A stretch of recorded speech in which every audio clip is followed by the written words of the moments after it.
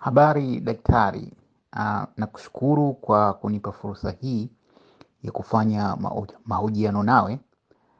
Awali niliwasiliana nawe na kukutumia maswali na ukaahidi kwamba ukipata wasaa tutaweza kufanya mahojiano haya. Kwa hiyo basi naomba nianze kwa kuuliza maswali takribani 4 hivi ambayo yatatengeneza mahojiano haya. Asante.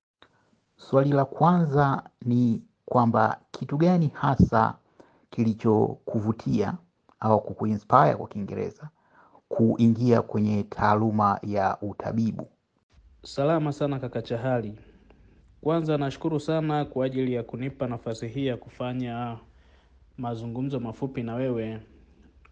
Ni heshima kubwa kwangu kwa sababu umetoa muda wako na nguvu kwa ajili ya swala hili. Bila kupoteza muda niende moja kwa moja kwenye swali la kwanza ambalo umeulizia kuhusu nini kilinivutia sana kuingia katika fani ya udaktari. Kwa ufupi ni kahistoria karefu kidogo, lakini ni kitu ambacho kilianza toka utotoni. Mimi tangu utotoni ni mtu ambaye nilikuwa ni mtu wa kuhoji sana mambo, kutafuta kwa nini hiki kinakuwa hivi, kwa nini hiki kinakuwa hivi. Kwa hiyo katika utoto wangu nilikuwa na maswali mengi ambayo mengine nilikuwa napata majibu ninapouliza watu wanaonizunguka, mengine nilikuwa nakosa majibu. Kwa hiyo kadri nilivyokuwa nakosa majibu ya baadhi ya vitu, ndivyo ambavyo nilikuwa nakuwa interested zaidi kujua hivyo vitu. Kwa hiyo nilikuwa na maswali kwenye field nyingi, lakini kila ambapo maswali yalipokuwa yanazuka au yanapata majibu, ile interest ya kukifuatilia kile kitu ilikuwa inapotea. Kwa mfano kipindi cha udogo tukitengeneza magari yale ya utotoni, nakumbuka kwamba tulikuwa tunatengeneza ule mti ambao unakuwa unatengeneza kamba ya kushika matairi ya mbele ambayo ndio yalikuwa yanatengeneza kona yale. Kwa hiyo ilikuwa lazima ubalansishe huku na huku kuwe sawa. Lakini ukienda kwenye gari la kawaida utakuta usukani aidha huko upande wa kulia au wa kushoto. Ni vitu ambavyo vilikuwa vinanipa maswali sana, yani kwamba ni nini kinatokea, mbona labda mimi nikitengeneza gari au hata nikifunga zile kamba za kona namna hiyo inakuwa ni ngumu sana kuibalansisha gari ikanyooka. Ukikata kidogo itaenda upande huo, au inabidi ukate sana iende upande wa pili ambapo labda kamba ndio itakuwa ni ndefu. Sasa hilo swali lilikuwa ni moja ya maswali ambayo nilikuwa nayo. Lakini kwenye upande wa udaktari au afya, ambapo sidhani kama ilikuwa ni nafikiria kuhusiana na kuwa daktari pase, ni swali ambalo lilikuwa limezuka ambalo lilinipelekea huko. Kipindi fulani nikiwa mdogo sana mama yangu aliugua. Akawa ameenda hospitali siku alivyorudi hospitali akawa akasema kwamba ameambiwa ana shida ya pressure imeshuka sana. Kwa hiyo akawa ameomba kwamba kile chakula, baada ya dadangu kupika chakula kile, akaomba kwamba tulivyokuwa mezani, yeye akawa ameomba kwamba chumvi aongeze, kwa sababu ameshauriwa hospitali kwamba yeye inabidi apate chumvi nyingi, lakini pia apate kahawa na vitu kama hivyo ili pressure ikae sawa. Kwa hiyo baada ya kula mida fulani ya jioni akawa amenituma niende kwa bibi. Alinituma nikachukue maziwa, lakini pia nikamuulizie kama yeye ana kahawa ambayo ameikaanga. Kwa kipindi hicho tulikuwa Kilimanjaro, ndiko nilikozaliwa huko. Kwa hiyo kule kahawa ilikuwa ni nyingi pia. Sasa nilivyoenda kwa bibi kule, bibi naye alikuwa na tatizo la pressure. Lakini sasa yeye kipindi hicho nilimkuta anamfokea mama yangu mdogo ambaye ni ndugu yake na mama sasa mdogo wake, kwamba chakula chake ameweka chumvi nyingi sana kwenye kile chakula, kitu ambacho kilikuwa sio kizuri kwa tatizo lake la pressure. Sasa nikapata mkanganyiko kwamba mama yeye amesema kwamba shida yeye anatakiwa apate chumvi nyingi, apate na kahawa na vitu kama hivyo ili pressure yake ikawe sawa, lakini bibi anafoka huku kwamba yeye chakula chake kimewekwa chumvi nyingi. Nikawa nimepata mkanganyiko mkubwa kidogo. Lakini nilipoongea hilo jingine la kahawa, bibi akasema, mimi bana, tangu nigunduliwe na tatizo langu la kahawa sitaki hata harufu yake hapa nyumbani. Kwa hiyo sitaki yani hata wakaange na nini na vitu kama hivyo wakaangie mbali. Kwa hiyo tangu hili tatizo nimekuwa nalo, mimi kahawa sitengenezi. Sasa kukawa na contradiction kwenye hizo information. Nikarudi kwa mama nikamwambia bibi kasema yeye kahawa hana, lakini maziwa nikawa nimeenda nayo. Sasa nikawa namuulizia mama kuhusiana na hizo issue. Mbona wewe umeambiwa utumie chumvi, utumie kahawa, lakini bibi ananiambia hivyo vitu yeye kakatazwa? Kwa hiyo mama, kwa sababu yeye alikuwa sio mtaalamu wa masuala hayo, wala hakuwa na knowledge yoyote ya kuniambia kitu kama hicho au kunipatia majibu yake. Sasa kipindi hicho nilikuwa na dada yangu mkubwa ambaye yeye alikuwa kipindi hicho ameanza shule, yuko form 1. Sasa alikuwa anakuja na vitabu vingi nyumbani pale. Kwa hiyo leo atakuja na kitabu hiki, ataenda library atakuja na kitabu cha Kiswahili, cha Kiingereza. Mimi vitabu vingi nilikuwa napenda kuangalia picha zile. Nikiona picha basi napenda na nafunua, labda mpaka kanifundisha kusoma hata kabla sijaendaga shule. Kwa hiyo kwenye kuja na vile vitabu, kuna kipindi akawa amekuja na kitabu kimoja kilikuwa kinaitwa Mahali Pasipo na Daktari, msaada wa afya vijijini. Ni vitabu fulani vya zamani sana ambavyo vilikuwa watu wanavitumia, yani ukikuta, kwa sababu vijijini kule mahospitali yalikuwa hamna wataalamu. Kwa hiyo vilikuwa vinatoa tu mwangaza wa masuala ya kuhusiana na issue za afya. Sasa ni kitabu ambacho mimi binafsi yani kwenye vitabu vyote ambavyo nilikuwa napitia vya kina Mandawa na Manenge enzi hizo, kile kikao kimenivutia sana. Mambo mengi nikawa nasoma, mengine sielewi, lakini napata idea moja.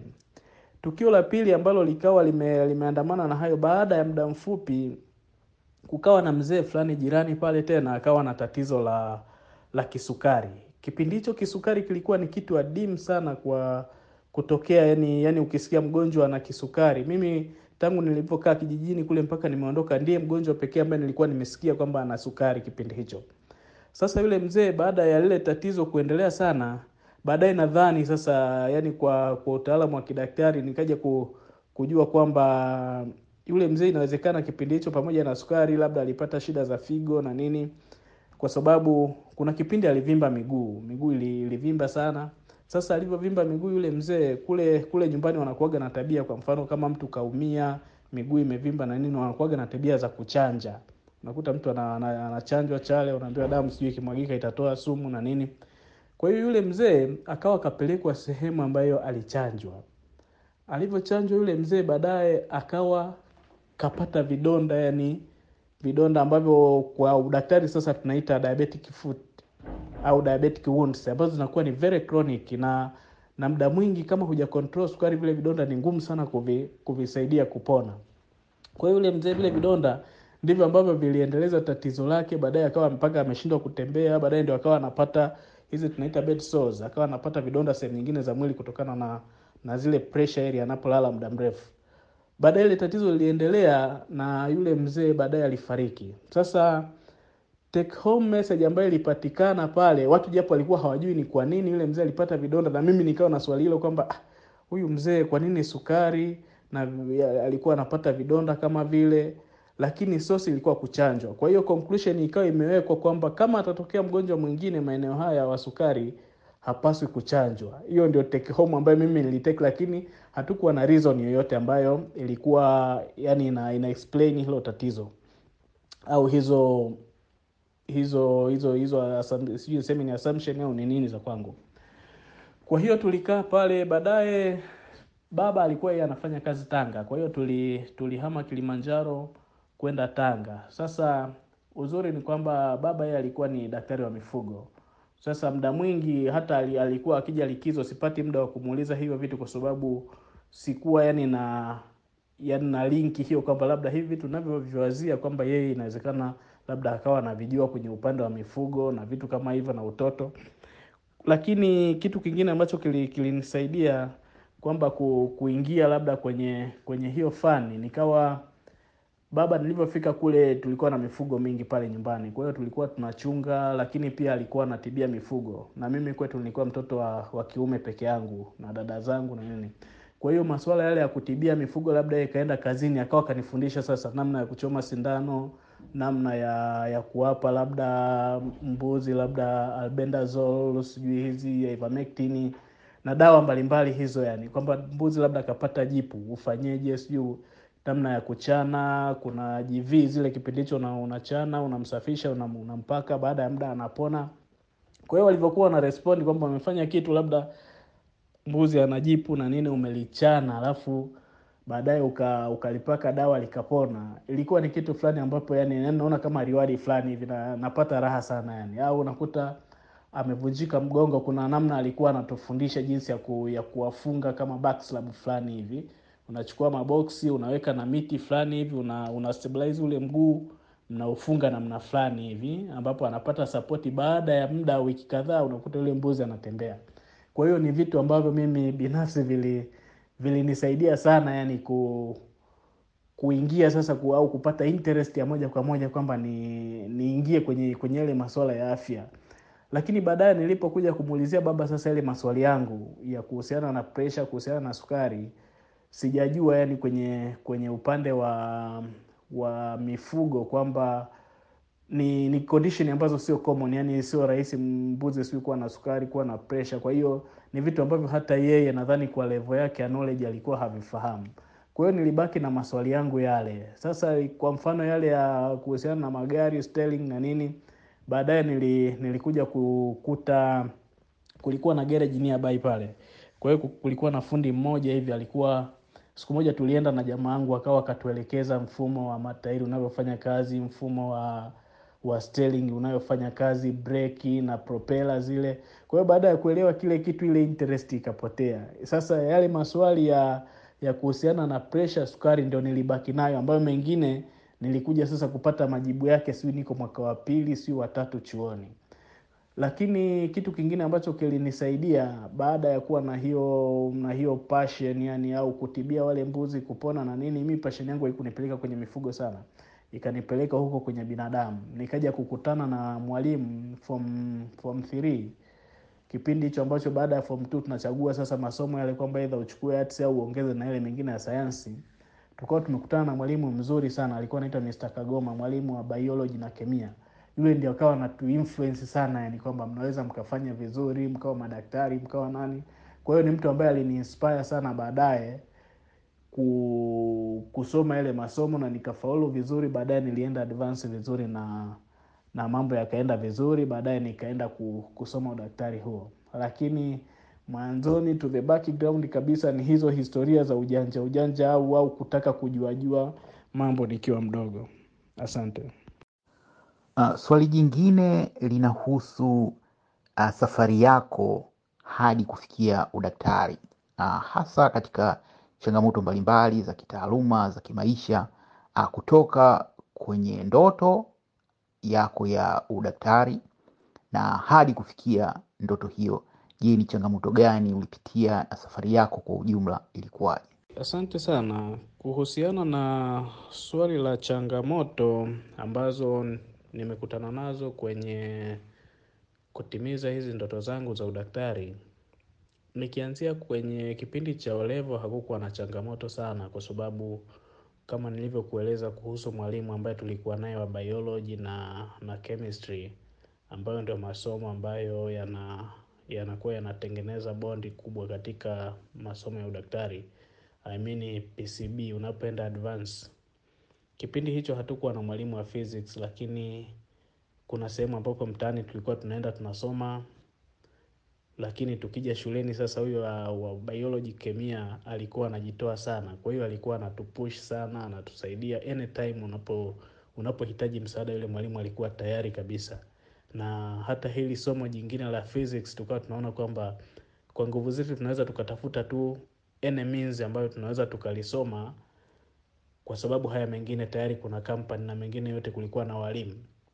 Physics alikuwepo mwalimu, lakini kipindi hicho miaka ile ambapo inaanzishwa shule za kata miaka 2007 ile, yule mwalimu akawa amehamishwa kwenda kuwa mwalimu mkuu kwenye shule nyingine. Kwa hiyo tukawa hatujapata replacement ya mwalimu wa physics pale kwa muda kidogo. Kwa hiyo O-level kulikuwa hamna changamoto sana. Changamoto kubwa ambayo niliipata ilikuwa ni kipindi ambacho niko advance. na shida ilitokea ni kwamba mimi nilikuwa na kawaida moja. Kipindi cha O-level nilikuwa sio mtu wa kusoma tuition kabisa.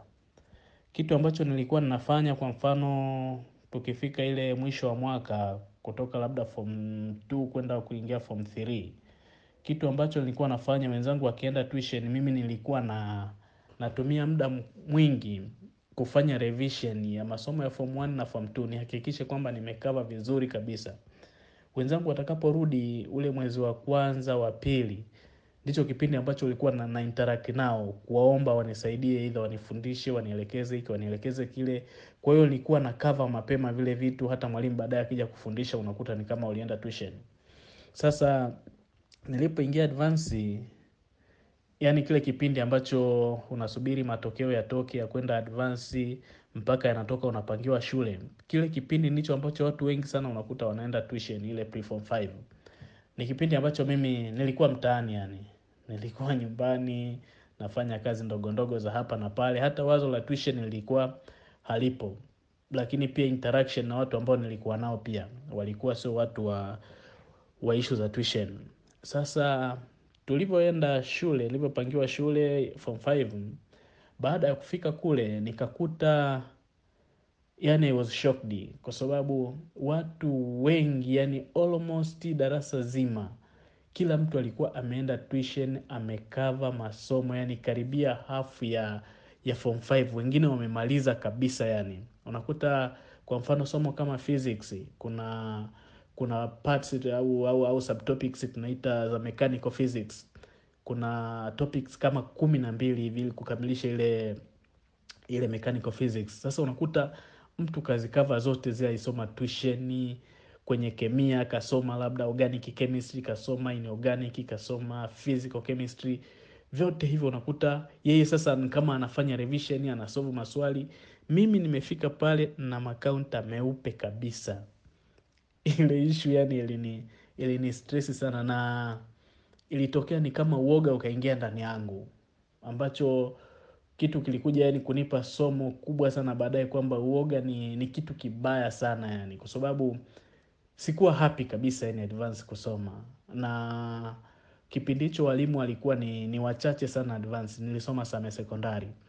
Walimu advance kipindi hicho walikuwa ni wachache. Kwa hiyo tulikuwa tunafundishwa kuna watu ambao walikuwa wamemaliza form 6 pale, walikuwa baada ya matokeo kutoka yanakuwa mazuri, mnawatrust, wanakuja wanawafundisha zile kama part time hivi, mnakuwa mnawalipa. Kwa hiyo unakuta ulikuwa ni mkimbizano, na advance unakuta ni miaka miwili, lakini mna cover material mengi sana. Kwa hiyo ni kipindi ambacho kilinipa pressure moja kubwa sana. Nikawa sasa unakuta sometime hata muda wa kulala yani unashindwa kulala kwa sababu unajiona hujasoma. Kwa hiyo ni kama yani huna nguvu ya kusoma, lakini unakaa kama unakesha sasa. Kwa sababu mawazo yapo kichwani, sasa mimi nalalaje? Hao jamaa ambao wamecover topics wao tena wanaendelea kusoma. So unajikuta labda unawaza usiku mzima, unapata usingizi labda saa moja masaa mawili. Mchana unakuta mchana sasa nako huwezi kusoma kwa sababu usiku hujalala, yani we are tired. Yani ikawa ni kipindi fulani yani kama kakaskedi fulani hivi ka events ambazo kwenye miezi michache ya mwanzoni nilikuwa naona kama advances just something like a hell.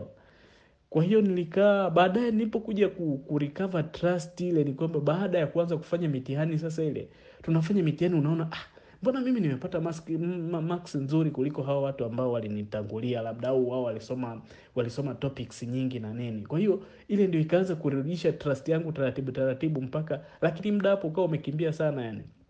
Kwa hiyo tukasoma, lakini baadaye nashukuru, baada ya kumaliza matokeo yalitoka vizuri, tukawa nimepangiwa chuo, tukawa tumeenda chuo sasa. Sasa kitu ambacho kilitokea chuo, nilisoma chuo kikuu cha Dodoma. Na kipindi hicho chuo kikuu cha Dodoma sisi tulikuwa ni intake ya 3 kwa degree ya udaktari. Kuna ambao walikuwa wametutangulia, na kwa hiyo kulikuwa na madarasa mawili tu mbele yetu. Sasa ni kipindi ambacho chuo kilikuwa ndio bado kinaanza yani kwenye zile faculty, College of Health and Allied Science. Sasa kitu kilichokuwa kinatokea pale ni kwamba sometimes ilikuwa inabidi utumie nguvu kubwa sana, kwa sababu walimu walikuwepo, wale ambao walikuwepo walikuwa wanajitoa sana kwa ajili ya kutusaidia na kutumenta, yani kutengeneza watu fulani ambao wakitoka, kwa sababu ndio intake za kwanza, muwe watu very ambao mtaenda kupresent chuo vizuri, yani kwa maana ya kwamba madaktari mjenge trust ya jina la chuo. So kulikuwa na mkimbizano kidogo, mkimbizano mkubwa, na baadhi ya kozi zikawa hazina walimu, kwa sababu yani udaktari kuna kozi nyingi sana, yani ndogo ndogo, kuna kozi nyingi. Kwa hiyo unakuta kozi zile ambazo hazina walimu, kuna muda inabidi mzisome kwa mfumo wa extreme. Sasa extreme ni ile mnakuta anatoka mwalimu labda Muhimbili au anatoka mwalimu Bugando, anakuja kufundisha kozi ambayo mnapaswa kuisoma labda ndani ya miezi 6, mnapaswa muisome, labda mtafanya extreme ya wiki 2. Kwa hiyo yeye atafundisha vile vitu vyote, alafu baadaye sasa watu mtaanza taratibu wenyewe. Sasa kuna ni hii, baadaye atakuja atatokea kwenye mtihani. Kwa hiyo kidogo ilikuwa ni changamoto, ambapo ilikuwa mtu yani lazima uwe very serious kufanya revision hizo, kufanya discussion na vitu kama hivyo, kutokana na walimu walikuwa hawatoshi kwenye baadhi ya kozi. Lakini pia sasa unakuta kwa udaktari mwaka wa kwanza, wa pili na watatu mnakuwa mnasoma hizi theory. Kuanzia mwaka wa 4 na wa 5 mnakuwa clinical. Sasa kipindi hicho ni kwamba hii hospitali ya Benjamin Mkapa ilikuwa haijakamilika, ndio iko kwenye matengenezo. Kwa hiyo kwenye mwaka wa 4 mnapoanza clinical inabidi muwe kwenye teaching hospitals. Sasa ile kwa sababu haijakamilika, tukawa tunatumia sasa hospitali za rufaa za mikoa. Kwa hiyo tukawa tumegawanywa makundi mawili. Kuna watu ambao walikuwa wanaenda Iringa, kuna wengine wanaenda Tumbi Regional Hospital zile. Kwa hiyo mimi ule mwaka wa 4 nikawa nimeenda Tumbi kule. Tukawa tumesoma kule, mambo yakawa yanaenda vizuri kabisa. Tunakuta na interns wale wanatuelekeza, walimu wanakuja wanatufundisha pale. Uzuri Tumbi kuna chuo cha KOTC pia. Kwa hiyo unakuta sometime mna interact nao, japo wako chini, lakini wale kwa sababu muda mwingi wanakuwa clinical pale. Kuna vitu vingi ambavyo wanafahamu, wanawaelekeza. Na ukiwa huna ile roho ya kusema kwamba huyu yuko chini yangu na nini, you learn from any person. Kwa hiyo ikawa imetusaidia sana kutujenga, na mpaka mwaka wa 4 ule unakaribia kuisha, yani tukawa ni vizuri, unaweza ukamsikiliza mgonjwa ukajua na tatizo hili.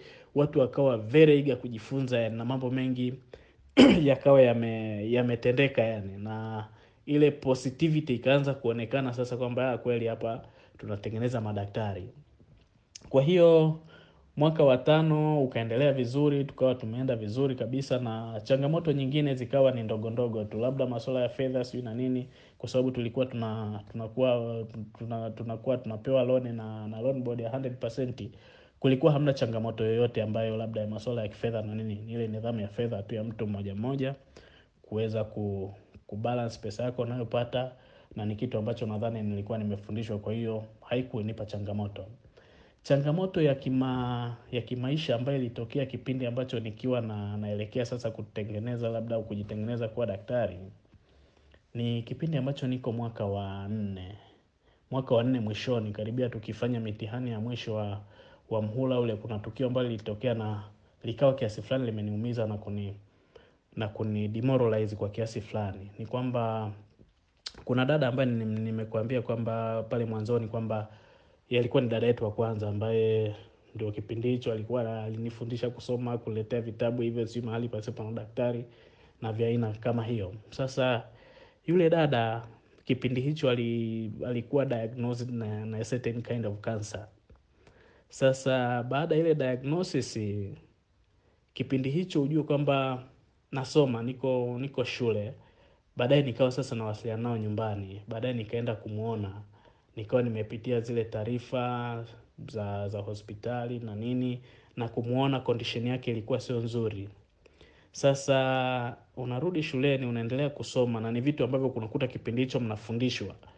Na yani ndio ile tunasema knowing too much sometimes is sio kitu kizuri sana, kwa sababu yani you have a patient at home, alafu unasoma darasani vitu hivyo hivyo. Sasa kwa mfano kwa mgonjwa ambaye ni chronic, kama mgonjwa ambaye ana kansa, unaweza ukajua prognosis yake, ukajua survival rate, kwamba kansa kama hii, labda mtu akipata kansa ina hii anaweza akasurvive kwa muda gani. Alafu kuna hizo stages za kumweka mtu mwenye kansa kutokana na symptoms. Akifikia symptom C unakuta labda yuko stage 2, akifikia symptom C yuko stage 3, mpaka zile terminal stage. Kwa hiyo unakuta unasoma. Sasa kipindi hicho unakuta kashazunguka, kaenda Muhimbili, kaenda wapi, kaenda Ocean Road. Kipindi hicho ilikuwa diagnosed at very late stages. Kwa hiyo sasa unakuta kitu ambacho kinatokea, inabidi usimame pande mbili. Usimame kama ndugu, usimame kama daktari kwa upande fulani, kwa sababu wanafamilia wakikupigia simu wakiwasiliana na wewe, wanategemea kwamba wewe ndio uwe mtu wa kuwapa moyo sasa, kwamba hii issue iko hivi na hivi, yani we encourage kwamba sio tatizo kubwa, labda baada ya muda atapona, lakini deep down unajua kabisa kwamba huyu mtu she is not going to make it. Yani ni kipindi ambacho sasa nilikuwa napata shida sana. Yani unakuta labda ukiongea na wazazi, labda wanakuambia bwana, leo labda kaamka yuko hivi yuko hivi, unaona kabisa sasa hivi yuko kwenye stage fulani, sasa hivi yuko stage fulani. So mimi labda nilianza kuomboleza kifo cha yule dada long time before labda hata hajafariki. Nikiona alikuwa na watoto wake wawili, nikiwaona wale watoto nikifikiria kwamba she's not going to be with them. Unajua, yani almost miezi mitatu hivi kabla yule dada kufariki, mimi ni kitu ambacho kilikuwa kinaniumiza deep down, na ni kipindi ambacho labda kipindi hicho niko kwenye mitihani na nini.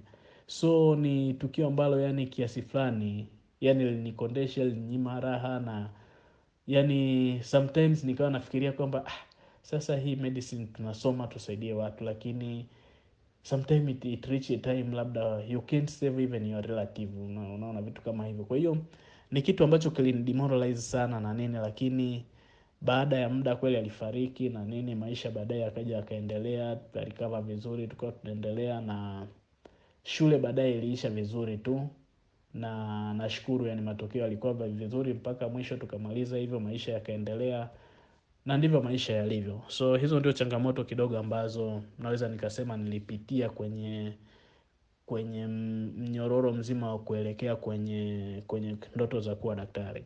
Asante. Swali la tatu linahusu pia changamoto za taaluma ya udaktari. Tunafahamu kwamba kwa nchi kama Tanzania, nchi maskini, daktari mmoja anahudumia watu wengi pengine kuliko uwiano unavyostahili kuwa, na ni kazi yenye kuhitaji wito, kujituma, pengine kukiwa na uhaba na upungufu mkubwa wa vifaa. Kwa hiyo labda pengine wewe kwa kuwa ndio unayehusika, utueleze changamoto hasa za taaluma hii ya udaktari kwa Tanzania, kama mhusika ni zipi hasa?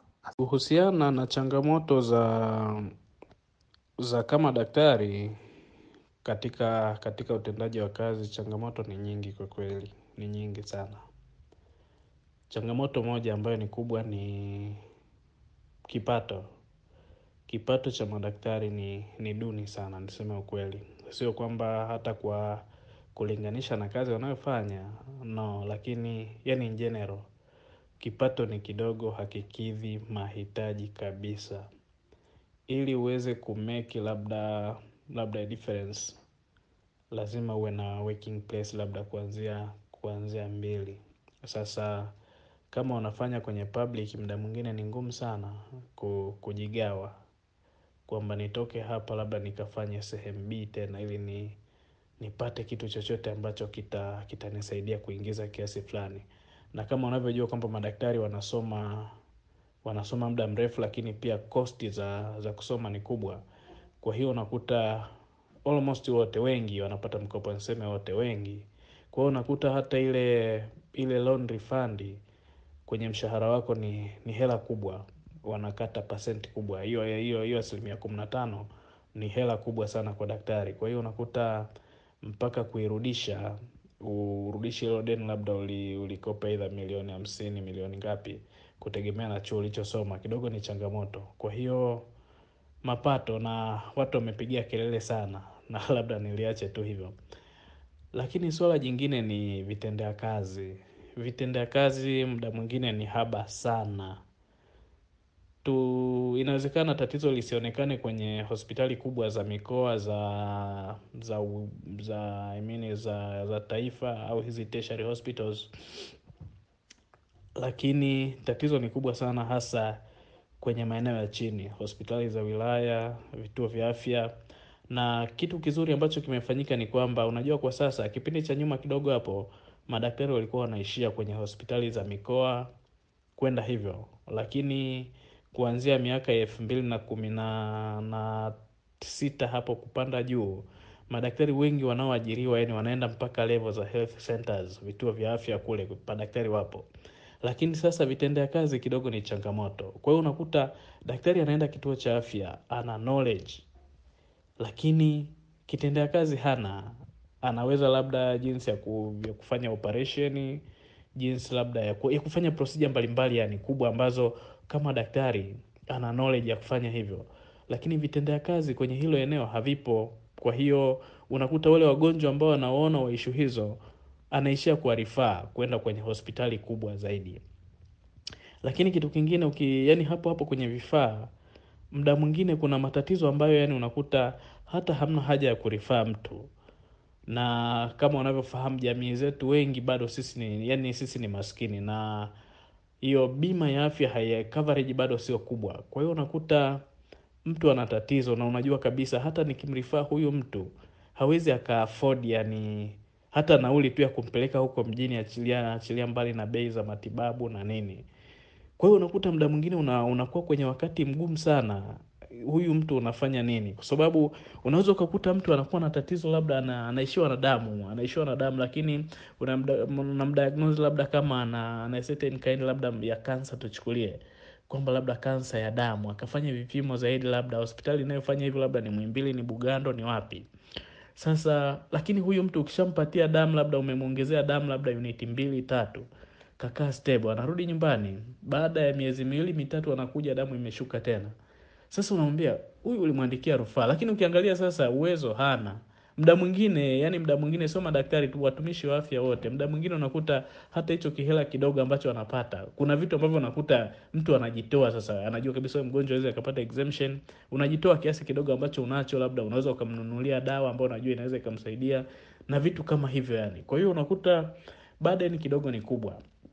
Lakini tatizo jingine hapo hapo kwenye vifaa ambalo nadhani haliongelewi sana. Sasa sijajua kwa sababu waongeaji wengi wetu wa madaktari na nani ni watu ambao wanafanya kazi kwenye hospitali kubwa ambazo ziko well equipped na nene. Lakini kuna tatizo ambalo watu ambao wanafanya kazi kwenye hospitali za chini kidogo nadhani wanaliona kama madaktari. Kama nilivyokuambia kwamba sasa hivi wengi wameajiriwa mpaka kwenye vituo vya afya huku. Kuna changamoto ambayo imekuja ya mfuko wa bima ya afya. Hili tatizo halisemwi. Lakini kitu ambacho kinatokea ni kwamba mfuko wa bima ya afya, matibabu ambayo mtu anapaswa kutoa yanategemeana na kuna kitabu tunaita Standard Treatment Guideline, ambayo ile ndio ina guide kwamba mtu mwenye malaria labda dawa ambayo anapaswa kupewa ni mseto. Akiwa labda imeshindwa kurespond, labda utampeleka kwenye artesunate na vitu kama hivyo. Sasa kile kitabu kinakuwa na option baadaye kwamba huyu mtu labda kama option hii imeshindikana refer. Lakini kama daktari you go beyond that book, kuna dawa nyingine nzuri sana nyingi ambazo unaweza ukampa yule mgonjwa na akarespondi. Lakini siku za karibuni bima wamepunguza sana package ile ya huduma ambazo wanatoa kwa wanufaika wao. Sasa unakuta kinachotokea, au lazima yani dawa fulani itoke pamoja na vipimo fulani. Kama hicho kipimo hujakifanya kuconfirm hilo tatizo, yani huwezi ukampa huyo mgonjwa dawa fulani. Kwa hiyo unakuta sasa uko kituo cha afya, dawa unaifahamu inaweza ikapatikana, au ukamwandikia mtu kwenye fomu ya bima akapata kwenye pharmacy ya nje, lakini hicho kipimo hujakifanya, yani hakipo sasa kwenye hospitali yako. Kwa hiyo ukiandika ile dawa actually bima hawatalipa, au mgonjwa atakuja ametumia either dawa A, B, C, na wagonjwa wetu wengi ni wale ambao unakuta wanafanya over counter, yani mpaka aje hospitali ujue tatizo limekuwa kubwa sana akashindwa kulitibia. Huko aishanunua dawa hii, aishanunua dawa hii, aishanunua dawa hii. Akija pale dawa unazompa ni zile zile. Sasa unakuta anakuambia hii nishatumia haijanisaidia, hii nishatumia haijanisaidia. Sasa kuna dawa ambayo unaifahamu, lakini Standard Treatment Guideline inakufunga, na NHIF pia wanakufunga kwamba you can't prescribe that drug kwa sababu dawa ambayo unatakiwa uanze nayo ni hii. Lakini wewe unateki history ya mgonjwa, unateki medication history kwamba alitumia dawa hii, alitumia dawa hii, alitumia dawa ile. Sasa inakuwa ni tatizo kubwa sana yani. Hata kama utamwandikia hiyo dawa, utakuta either itakuwa ni cost tu, hawatalipa, baadaye kutakuwa na kwere, kutakuwa na nini. Kwa hiyo ni mchakato mkubwa sana ambao unakuwa unakwamisha yani utendaji wa kazi. Lakini kitu kingine pia, nashukuru wanajitahidi sana sasa hivi MSD na nani kuleta madawa na serikali. Lakini kuna muda unakuta daktari ambaye yuko kwenye level za chini hizi anakuwa limited yani na dawa ambazo zipo. Unakuta yani antibiotics zilizopo labda ni amoxicillin, ni metronidazole, au dawa ya malaria iliyoko ni mseto labda na quinine.